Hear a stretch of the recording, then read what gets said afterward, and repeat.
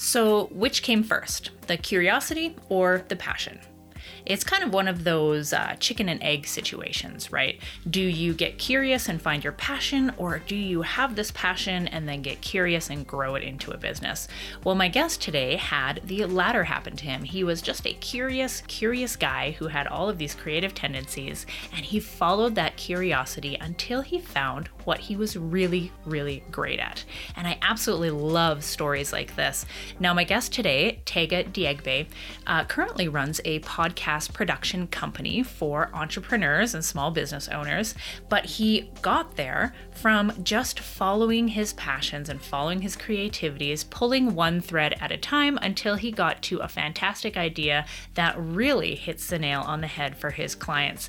Now, you're going to absolutely love some of the tidbits that Tega drops here today about outsourcing, about how he grew his company, and just about being curious in general. So you're really going to like it. Let's dive in. Welcome to the Well-Paid Creative Podcast, where we discover how to run a profitable and satisfying creative business. I'm your host, Gabrielle Chipier, and I'm going to share with you what I've learned in my 17 years as a creative pro, building my own business from barely scraping by to thriving. From attracting quality clients to charging what you're worth and creating amazing work you love without the risk of burnout and overwhelm. But I don't know it all, so in this podcast, we're going to learn a lot together as I interview experts and reflect on my own experiences, both the good and the bad. Before we dive into this show, if you want access to free resources, trainings, and a community of creative pros just like you, hop on over to wellpaidcreative.com where you can find all this and more. All right, let's dive in.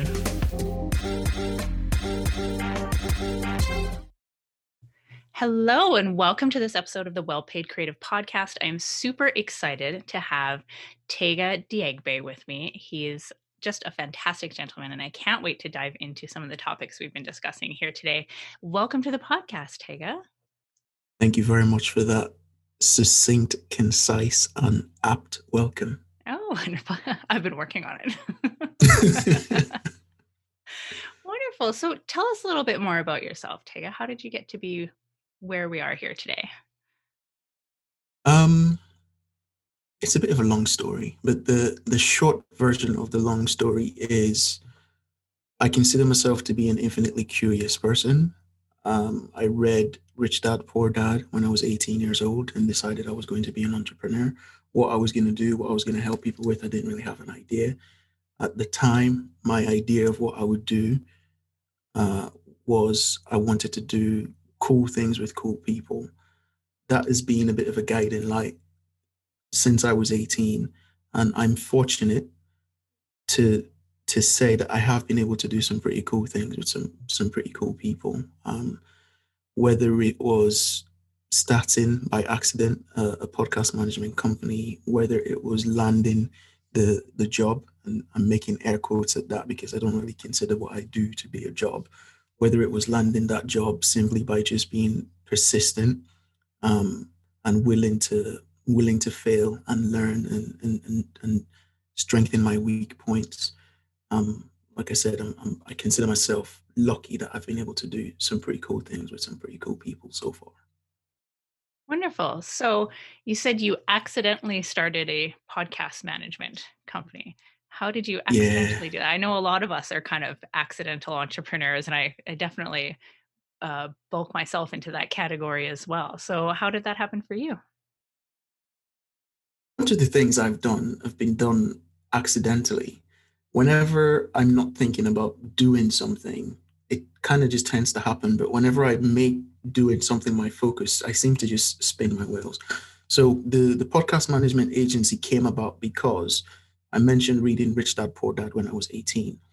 One of the things that stuck to me from reading that book was the cash flow quadrant. Are you aware of that? The employed, self-employed, business owner, investor. Yeah. Mm-hmm. So when I read that book, I decided I was going to operate from the place of being a business owner. So take leverage of other people's time and systems. It wasn't until I was about 25, maybe 26, that I got serious about that. And I got serious about it after trying and failing, because I got interested in outsourcing after reading The 4-Hour Workweek by Tim Ferriss. So I tried outsourcing then, but the way it was described in the book was not the reality that I experienced, and that made me shove it to the side for a little bit. Um, and then around 25 or 26, I decided to get serious about it because around that time I'd read the E-Myth by Michael Gerber, and that created the bridge for me between Rich Dad Poor Dad and the 4 Hour Work Week, because the E-Myth kind of just sat in the middle with talking about systems and process documentation. So I'd read that. I wanted to systemize what I did, and that led me on a journey of hiring and failing to hire people to do certain tasks just because I didn't really know what I was doing. The podcast management agency came about because with the process that we now run, when I say we, I'm talking about my team, um, the process that we now run for clients in terms of recruiting virtual team members for their businesses, the infancy of this stage, I just come up with this idea and I wanted to try it out. Again, I said I wanted to do cool stuff for cool people. I spoke to one of my friends who had a podcast, but the conversation didn't start around the podcast. The conversation started by me saying, I think I've figured out this outsourcing thing. I've got a guy who's good, but I don't want to spend all my money just to hire him and have it fail. Would you be happy to go halves on the monthly wage of this person, and we'll do anything that you need to do as often as you need us to do it? Um, his insurance in that case was that I was going to be overseeing it, so it wasn't really going to be lost money. He wasn't too keen on the idea to start off with, but then I said, why don't you just try it out, right? Mm-hmm. Don't commit to anything. Give us some work and we'll actually figure stuff out. And it's like, oh, I actually struggle a little bit with the behind the scenes stuff that needs to happen with my podcast. Would you guys be happy to take that over? I had no idea what a podcast was. Being infinitely curious, I said, yeah, sure.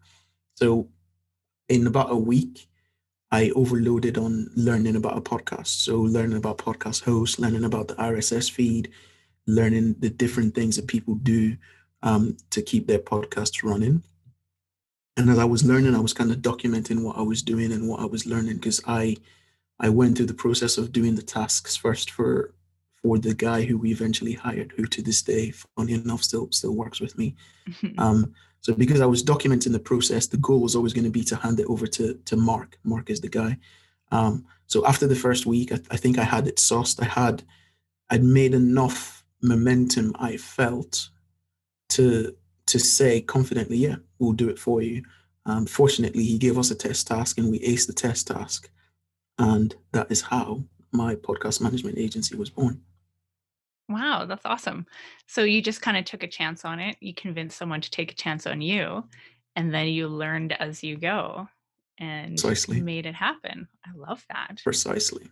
So how's your podcast agency doing now? Have you been growing it over the years? How long have you been doing this for now?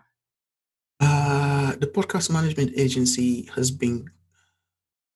it's been around for a little while, but where I am in life right now, maybe not right now, let's say 6 to 12 months ago, where I am in life, I wanted to collect skills. I had this infinite curiosity to just try and do different things. And then 12 months ago, I decided to kind of focus on what I wanted to do, which has led to me reaching out to nice people like yourselves to talk about my journey and the things that I've done. So to answer the question about where is the podcast management agency now, it still exists. If somebody wanted us to do work for them, we could do it, but there's no serious effort being put out there to attract clients, if you understand what that means. So it exists, we are doing work, we can take on work, but I'm not going out of my way to try and find podcasters to sell the podcast management service to. Okay. So if that's not your focus right now, what is your focus moving forward? I've always struggled to talk about myself. You probably won't get that from listening to this episode, but I have always struggled to talk about myself and talk about the things that I do, the things that I have done and the results that I have gotten. So my focus for the time being is to come out of my shell a little bit more, talk about the things that I've done, I'm doing, the results that I've gotten, and not so much the results. Like, I want to be open enough to talk about the failures and talk about the lessons that I learned from the failures, so that if people want to do anything similar or in line to what I'm doing, they don't have to burn the time to make those mistakes. If my mistakes are documented well enough, I can say, watch out for this, for these pitfalls. Here's what I did to fix falling down that hole, or here's what I did to climb out that hole and make sure I don't fall into it again. That's what I want to do. And then in terms of work wise, focus is shifting more to the recruitment agency. And the reason it's shifting to the recruitment agency is because with the pandemic and with the influx of everybody all of a sudden working from home in most of the developed world, especially here in the UK, there are a bunch of people that kind of got overwhelmed overnight because the way they used to do things changed. And I felt there was an opportunity to help people alleviate some of that burden by showing them how to hire reliable people. So then they're not working on the business and in the business at the same time, because you can't really grow while you do that. All right, we're going to get right back to this episode because it is so good. But I just wanted to ask you a quick question. Do you feel like you're doing all of the things in your business, hustling like crazy, and yet nothing seems to be moving you towards your goals? If so, it could be because you're focusing on the wrong thing. And over the years, I totally felt that in my business as well. That's why I developed a set of questions that, without fail, would move me onto the right track every single time I use them. Now, I want to share these questions with you. And what I've done is created this really simple and powerful quiz where you answer these questions, and it gives you exactly what you should be focusing on right now in order to move the needle and see growth in your creative biz. It works like gangbusters. And not only will you get the result of what you should be focusing on, but you're also going to get this really detailed report with some in-depth strategies that you can use right away to start seeing progress. Now, I want you to go check it out. It's called the Focus Finder Quiz. You can find it at wellpaidcreative.com/focus. Go check it out today. I can't wait for you to get your hands on it. It's going to make a huge difference. That's wellpaidcreative.com/focus. Okay, without further ado, let's head back to the interview. Yeah, absolutely. I completely agree. So what have been kind of your biggest learnings from that process of doing the outsourcing and hiring and such? So what kind of lessons would you be wanting to teach people? Uh, to sit and think about it, the most profound one for me, and the reason it's profound is, like I said, because I went on this journey of just hoarding skills. The most profound one is, for me, it's been that I am not Superman and I can't do everything myself. As much as I'd like to convince myself that I can, as much as I'd like to burn myself to the ground to prove everybody else wrong, I can't. I can't, right? And I learned that lesson. When I say happy accidents, I learned that lesson with the podcast management agency. Yes, I figured stuff out, but sooner or later I realized, okay, if I have somebody else doing the work, I can't keep doing the work. This is also something I struggled with for a little while. Because when you're working with somebody else and you bring them on board, there is this acclimatization period, let's say, where you have to step away from the role of being the implementer and be more of the thinker. Mm-hmm. Because if you've hired someone to be the implementer and you still stay in that box of being the implementer, you're now competing for you're now competing with somebody you've hired to do a job for you.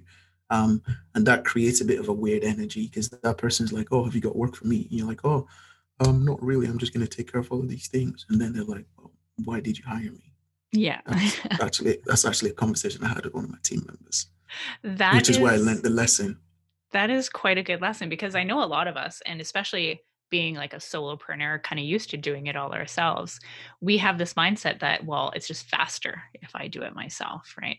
But Yeah. that's, if you are going down that route where you're outsourcing and hiring people, the reason you're doing that is so that you can do the things that matter most. And all of these things that, yes, you can do fast shouldn't be on your plate in the first place. Yeah, exactly. Exactly. I love that. So, are you teaching people how to hire and outsource, or just kind of the general process of working with people they've already hired and outsourced to? It's a combination of both. In an ideal world, I'd be teaching people how to hire, because if somebody has already hired and they're happy with the hire they have, then really I'm of no use to them. Hmm. Just another story entirely, because I've had this conversation with myself, and that led me to think, well, what's the next logical problem you can solve for that person? Which just happens to be like systemization and process documentation. Like I say, Mm. that's another story. In an ideal world, I'd be working with people who haven't hired before, are a little bit intimidated by the process and not sure what to expect. Do I teach? I, I guess you could say I do, because I have a pretty in-depth blog post that I wrote on the process that we use. And as we speak, the team and I are working on productizing that knowledge or productizing that process to a bit of Hmm. like an info product, if you will, so that anybody who wants to hire can go through that and develop that skill and have that as a pillar for something that they can build and lean on. I love that. So, what would you say has been, say, the two biggest mistakes someone makes when they're trying to? I know you mentioned the mindset of, just doing it all yourself, but what are Yeah. in the actual act of hiring and finding someone to outsource your tax to or tasks to? What would you say has been the two biggest mistakes someone makes? All right. Okay. I'll use myself as an example, because this can come across quite negative, like I'm attacking people. Mhm. Um, the first big mistake that I made was abdicating instead of delegating. So I was abdicating and vacating my role of responsibility. This is down to inexperience. I was abdicating and vacating my role of responsibility rather than delegating what I needed to get done, but still maintain ultimate responsibility in making sure that it's done up to standard. And standard is going to be down to your personal preference. Some people are perfectionists, some others are not. So that would be the first one. And this is one that people don't really tend to talk about, right? It's, to me anyway, it's an obvious problem because it's something that I've experienced. I mentioned the 4-hour work week earlier, and how what was being sold in that book was not my experience of outsourcing. And that's Mhm. basically the distillation of that lesson. Abdication instead of delegation. You should always delegate over abdicate. There will be time to abdicate, but if you are hiring your first person, chances are you are not ready to abdicate that responsibility or that role completely just yet. And then the second most common one, that first one is a little bit unique because not many people talk about it. Yeah, I've But the never heard that one most, before, but I really like it because it really yeah, does get to the heart of the matter. yeah. And then the most common mistake, and the one that almost everybody is guilty of, is they are looking, when they get this idea of hiring, right? They're sold this idea, and they're sold this dream. The solution to the problem right now is just to hire someone. And when you hire them, you just give them tasks to do, and you go to sleep and you wake up and those tasks are done. This is not official. I call it the unicorn effect, or the unicorn syndrome, right? So if you say that to a solopreneur who is time starved, who is at the end of their tether because they have a huge waiting list of one-to-one clients, um, they're dealing with unusually high churn because they're close to the limit of what they can do by themselves. That person is going to be desperate. And if they see a message like that, they can clasp onto it. And when they hire someone, they make the ultimate mistake of just dumping everything on that person, expecting that person to be able to do everything. So if I use myself as an example, the very first person that I hired was because I got an idea it's almost like arbitrage. I got an idea to help people with their websites. I would effectively become the middleman. Hey, you need a website? Cool, I can fix it for you. Then I would hire a web designer or a web developer to fix the issue, right? So because I didn't know anything about the process, I just went out, got a whole bunch of jobs, and then put them on this guy's plate. And the guy was like, I can't design. I'm a developer. I code. I'm like, okay, that's a problem because you called yourself a web designer. Again, down to my lack of experience and lack of research into what I was doing. So that is entirely on me. Um, so I expected them to just pick it up and do that, right? So in this case, the unicorn effect there is I expected them to be able to do the design. I expected them to be able to code. I expected them to be able to communicate with the clients. Again, because I didn't really know at the time what I was doing, he had the experience and the expertise. And that stuff just doesn't work. And you hear about it every day. People talk about it. Um, if you go on any job site, you will see on the first page of job posts, you go on any job sites and you see looking for looking for a superstar VA. And then you read the job description and they want this person to understand social media. They want this person to understand graphics. They want this person to understand how YouTube works. They want this person to understand how podcast works. And the tasks the person is going to be doing will range from things like managing your email inbox and managing your calendar to setting up Facebook ads to promote your info product. And yeah, they want them to do everything. yeah, right. So that's why I call it the unicorn effect, because those people don't exist. You can create them, but straight out the gate, they don't exist. And if you do manage to find one, they're going to cost you both arms and maybe a leg or a leg and a half. Yeah, and you know what? I've experienced that too because, and I think this does come back to people who are solopreneurs and business owners are used to doing it all themselves. So they've taught themselves how to do social media and calendar and all of these things. But Yeah, that's almost like a necessity because they don't have the funds or the resources to hire out. So they just assume that, well, doesn't everybody know how to do all of this? But that's absolutely yeah. not the case. So That's what you, that's what I mean. Sorry to cut you off. That's what I no mean when worries. I say you can create a unicorn, but you can't hire one Hmm. because you probably noticed I use myself as an example. I like to put myself in people's shoes, right? When I started doing what I'm doing, I had no idea. I had to make so many mistakes. Unfortunately, a few bridges were burnt because I made a promise that at the time I couldn't deliver just because of how I do things. I like to throw myself into the fire pit and try and put the fire out. So looking at things from my point of view, I know that the knowledge I have now, the experience I have now, it wasn't just implanted into my head. I wasn't born with it. I had to learn and I had to make mistakes. So when I'm hiring, I come from that place of this person may not know everything I'm going to ask them to do, which is kind of why before I hire, I try to make sure I have a little bit of experience in that thing. Hmm. And there's a documentation of a process, whether it's effective or not, doesn't really matter. The way I look at it is if there is a process for them to operate from, then they can improve on that process as they get more proficient with the task. Yeah, I love that. So, in your opinion, because I know you touched a lot on the whole process of creating processes and systems and SOPs and Yep. those kind of things, um, is it important to have those in place before you start hiring?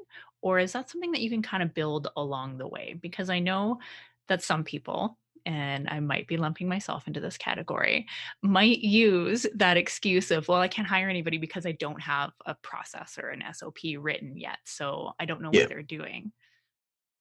Um, the universal answer to complicated questions. It depends. All It right, and depends, right? I'll tell you why it depends.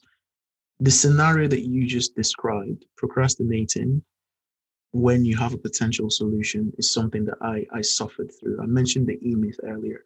If there is one bad thing I can say about that book, is that after reading it, I got the idea that everything had to be perfect. So in terms of the processes and the Mm, documentation, it all had to exist before I brought somebody else on board. Um, it wasn't until I it wasn't until I actually realized that that thought was keeping me stuck, and I had to figure out a way to do things for myself that things changed. And a few years ago, I read Mike McCallowitz. I can never pronounce his name. I know, I me read too. But I I love read all of his his book. books. Yeah, I read Clockwork, and Mm, that was kind of like a light bulb moment, and it confirmed it confirmed the approach I was taking. So the approach that I take is systems and documentation are the foundations that we build things on, right? I have no problem taking on a task if I know and I'm confident that the person who's going to be doing that task can execute on that task. If they can execute on that task, then my job is made all the more easier if I teach them how to document that task, so that, for example, if they're ill, my web dev, she got hit by a bike a couple of months ago, which is fine. There was no serious injuries. But I tell that story because when she got hit by a bike, she was off work for like a week, right? And if we didn't have documentations of the stuff that she does, right? Not the hard coding stuff, the basic website management stuff. So updating the website, backing up the website before you do an update. If we didn't have all of that done, I would have had to roll up my sleeves and do it, right? But because we had systems in place, somebody else in the team just slid right in there and took it over. And there were a couple of mistakes made, which is understandable because this person was not hired to do website maintenance or web management and all that stuff. But the fact that we had the process of that documented meant that they could just go ahead and do it, right? So to answer your question, it depends. If you are going to use that as a reason not to do stuff, I feel like that's a you problem. That sounds kind of crass and heartless. I feel like that's a problem that you have to figure out yourself. But in that situation, I like to think like there is no box, right? I have somebody who has the skill. I have the knowledge for creating process and systems documents.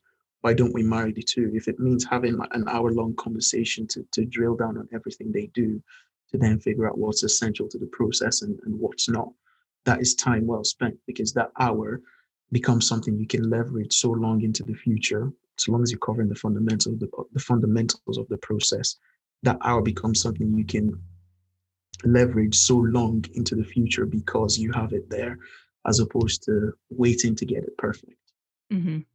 Wonderful. I love that. All right. So this is the last question that I ask everybody on the podcast. Do you have a hobby or a creative activity that you do on the side just for yourself, just for your own enjoyment? I'm laughing because this whole thing about collecting skills and building that tool belt, because I've read so many books on entrepreneurship, if I develop a hobby and somebody says, "Ooh, that looks like it's a fun thing, I need to do that," that hobby quickly moves from being a hobby to becoming a business opportunity or a chance to make money.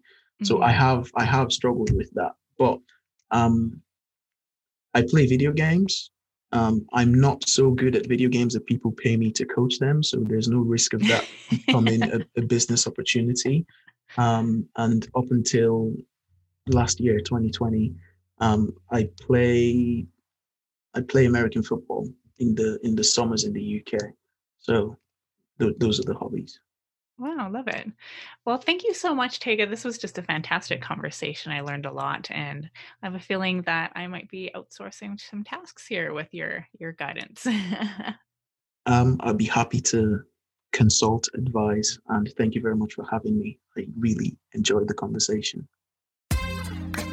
Thanks so much for listening to this episode of The Well-Paid Creative. All the discussions we have around these episodes mean a lot to me, and I love how much I learn from the creatives who listen in. Before we head out, if you want access to free resources, trainings, and a community of creative pros just like you, visit wellpaidcreative.com, where you can find all this and more. Join me for the next episode as we continue discussing how you can grow and love a profitable creative business. If you enjoyed this episode, I'd love for you to leave a review or share it with someone you think would benefit.